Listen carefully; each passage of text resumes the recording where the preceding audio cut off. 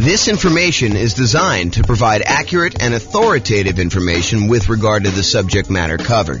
It is offered with the understanding that the presenters are not engaged in rendering legal, accounting, or other professional services. If legal advice or other expert advice is required, the services of a competent professional should be sought. Welcome to the Sparks Real Estate Investing and Real Estate Financial Planning Podcast. Learn all about investing in real estate in Sparks, Nevada, with a combination of real estate financial planning and modeling with numbers specific to Sparks. Plus, syndicated, more generalized recordings of live and pre-recorded real estate investing classes. Not all of them specific to Sparks. Be sure to stay tuned after the podcast for a message from our sponsors. Well, good afternoon and welcome everyone. I am James Orr, and this is a special presentation. I get to share with you today a brand new tool that I created, right off the press, hot off the press, I guess is how they say it. So this is having confidence modeling retirement with real estate investments. And so let me give you a little backstory as to how we got to where we are. So over the last couple of days, I've been preparing to do an interview for a podcast this morning. The podcast is, the interview's over, it's all done, but I was doing some preparation for this. And one of the things that came up during my preparation was how unusual are 7% mortgage interest rates. Now, we've seen this pretty significant uptick in mortgage interest rates over the last 6 months or so. And I was wondering, how common is it for interest rates to be 7%? So what I did is I went to the Federal Reserve website and I downloaded the historical data set for 30-year fixed-rate mortgages. And it goes all the way back to 1970. And when I went and I downloaded the data set, what I wanted to do is I wanted to find out what percent of the time have mortgage interest rates been above 7%. And so I created this new little chart based on the data from the Fed. And so this is being recorded in October of 2022, October 13th, 2022. And this is the table showing the data going back to that time. So this is the way to read this table. So if you say to me, hey, look, what percentage of the time have mortgage interest rates been above 7%? I can go look this up and I could say, oh, it's been 56.7% of the time. So a little bit more than half the time, our rates have been above 7%, 30-year fixed rate mortgages. And if you said to me, James, how much time have interest rates been above 6%? I could tell you it's 68.1% of the time. So almost 70% of the time, rates were higher than 6%. Another way of saying this is rates were less than 6%, only about 32% of the time.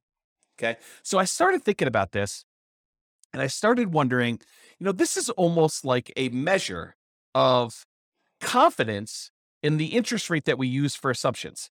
Now, when you're analyzing a deal to buy right now, if you're going to go download the world's greatest real estate deal analysis spreadsheet and you're going to go analyze a property you're considering buying in the next 30, 60, 90 days, this is not what I'm talking about now. This is not, you don't use this new tool that I created in order to figure out how confident you are in the interest rate for doing that.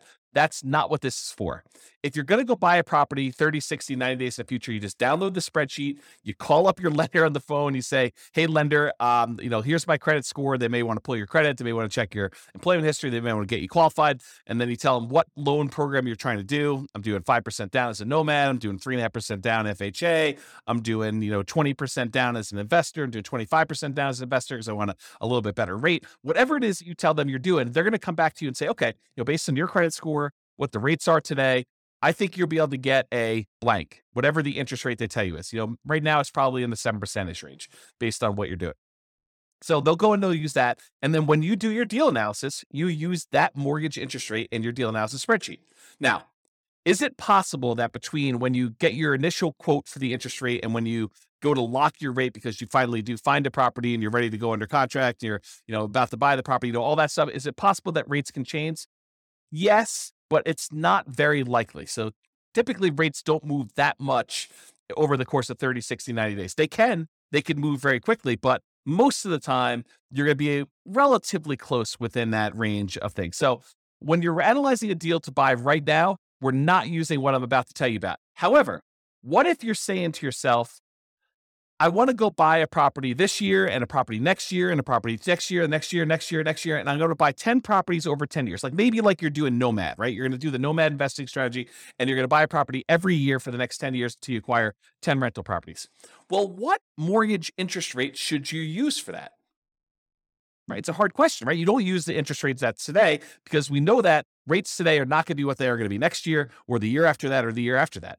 So if you're in a really low interest rate environment, it's 2, 3, 4%, and you think to yourself, I'm going to use that, that's a risky assumption that, I'm going to be buying these properties. They're going to be 3% more expensive or 5% more expensive, whatever you think the appreciation rate is and the rent appreciation, you're going to use that. And you're thinking to yourself, okay, I'm going to buy a property. What's the one I'm going to buy next year? What does that look like? And what's the mortgage interest rate I might get on that particular property next year? And the question then becomes, what rate do you use a year out, 2 years out, 3 years out? And how risky is that assumption? So that's what I've been thinking about. So, if I'm recording, the other thing is, let's say I'm recording a podcast episode for you and I'm telling you about a particular strategy someone's using. I'm saying, okay, this person's going to buy a rental property every year, or as soon as they save up enough down payment, they're going to buy their next one. Save up the next down payment, they're going to buy their next one. And I'm using an interest rate of 4.5% for that.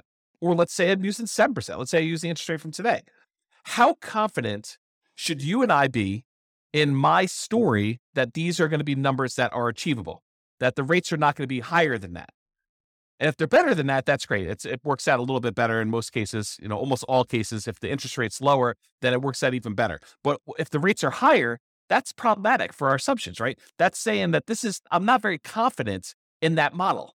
I'm kind of thinking, if I use 4%, that's not likely going to be there next year or the year after that, especially since interest rates now are 7.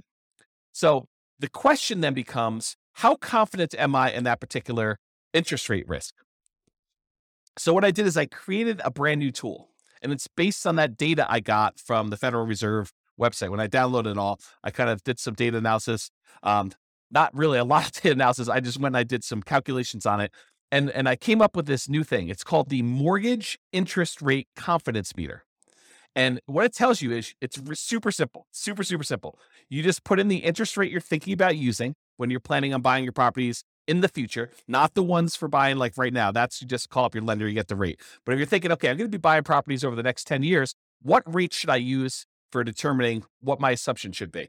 Or if I tell you a story about someone buying properties over a period of time, or I show you some calculations and I give you the interest rate, you could go plug that interest rate that I used into this, and it will tell you how confident you should be that that is a reasonable rate to use. Okay. So what I did is I created this brand new spreadsheet. It's called the Mortgage Interest Rate Confidence Meter. And you just put in the interest rate there on top, and it spits out how confident you should be, whether you should be low confident, whether you should be average confident, whether you should be above average confident, whether you should be high confidence. And you can go, I'll put a link in the show notes to be able to download the spreadsheet. And I may decide ultimately to write a version of this for the Real Estate Financial Planner software at some undefined point in the future, because I'm not sure if I'm going to get to this. It's not super high priority, but it is an interesting exercise of how risky are my assumptions going into this. So the spreadsheet is super simple to use. When you go download it, you just put in the mortgage interest rate you're thinking about using for your future real estate purchases in that light yellow box that says mortgage interest rate. It's really, really simple. Number 2, you read the meter.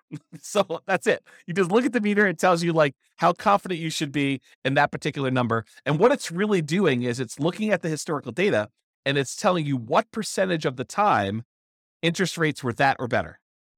So if you have an interest rates where you put in 10%, it'll tell you what percentage of the time interest rates were better than 10%. Super simple tool used for determining whether the assumptions someone used, whether it's me or someone else, or the assumptions you're thinking about using for modeling future purchases of real estate are going to be valid for you. Now, I'll end with this one thought. So I want to try to keep these relatively short. I'll end with this one thought.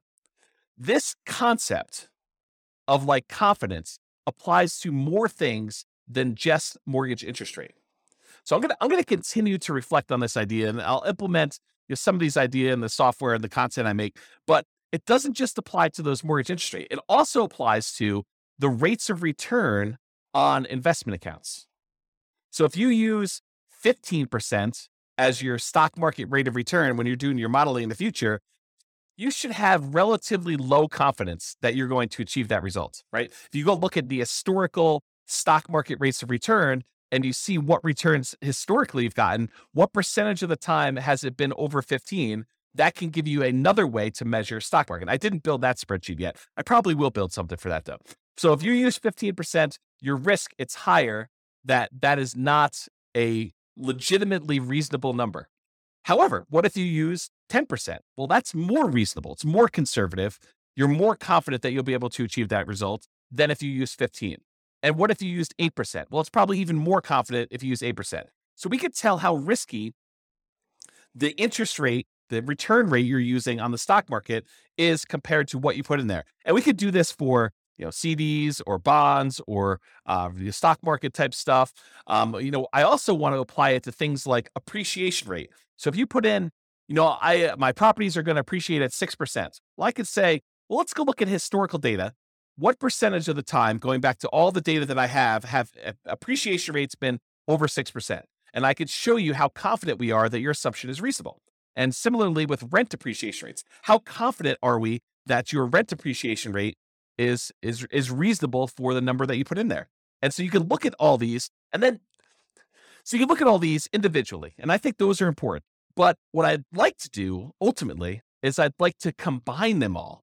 I'd like to combine what the confidence level is for your mortgage interest rates and appreciation and rent appreciation and the account rates of returns for the stocks or the bonds or the whatever else you're doing in there, and then combine them in some type of weighted average, maybe based on your net worth, like what percentage you have in the real estate with that interest rate, what percentage you have in, stocks with that market rate, or, the confidence rate or the appreciation rate or the rent appreciation rate, and use some type of average version of that to give you a single number to tell you how confident are we in all the assumptions that we use that we actually have historical data on for the real estate investments and the stock market investments and everything else you did for that entire scenario. And then you could say, oh, this one seems like James has gone off the deep end. He's using these really crazy, extreme, kind of like assumptions for this thing. And so we should have very low confidence in his output in this. Or if his numbers are very, very reasonable, we could say, look, this is a relatively reasonable set of assumptions for what he's trying to do. This seems legit. And then, of course, if numbers change, we can change all the numbers. But the idea is you get a way now to determine if my assumptions or anyone else's assumptions or your own assumptions are reasonable or not reasonable, and whether or not we should have, or I guess better way is, how much confidence should we have? Because it's not just binary. We should have confidence or we should not. So that's the idea based on what I'm doing here. And so hopefully you enjoyed this very short podcast and the new tool. I'll post it up there with a link in the show notes. But this has been James Orr with the Real Estate Financial Planner. Hope you enjoyed this podcast.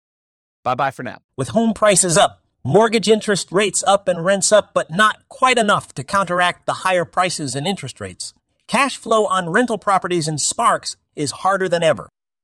Book a call with the Real Estate Financial Planner to apply our proprietary 88 strategies to improve cash flow on your rentals. See the show notes for a link to schedule your call and improve your cash flow today. If you're a real estate agent, lender, or professional in Sparks that wants to help our real estate investor listeners, consider reaching out to learn about collaboration opportunities with this podcast.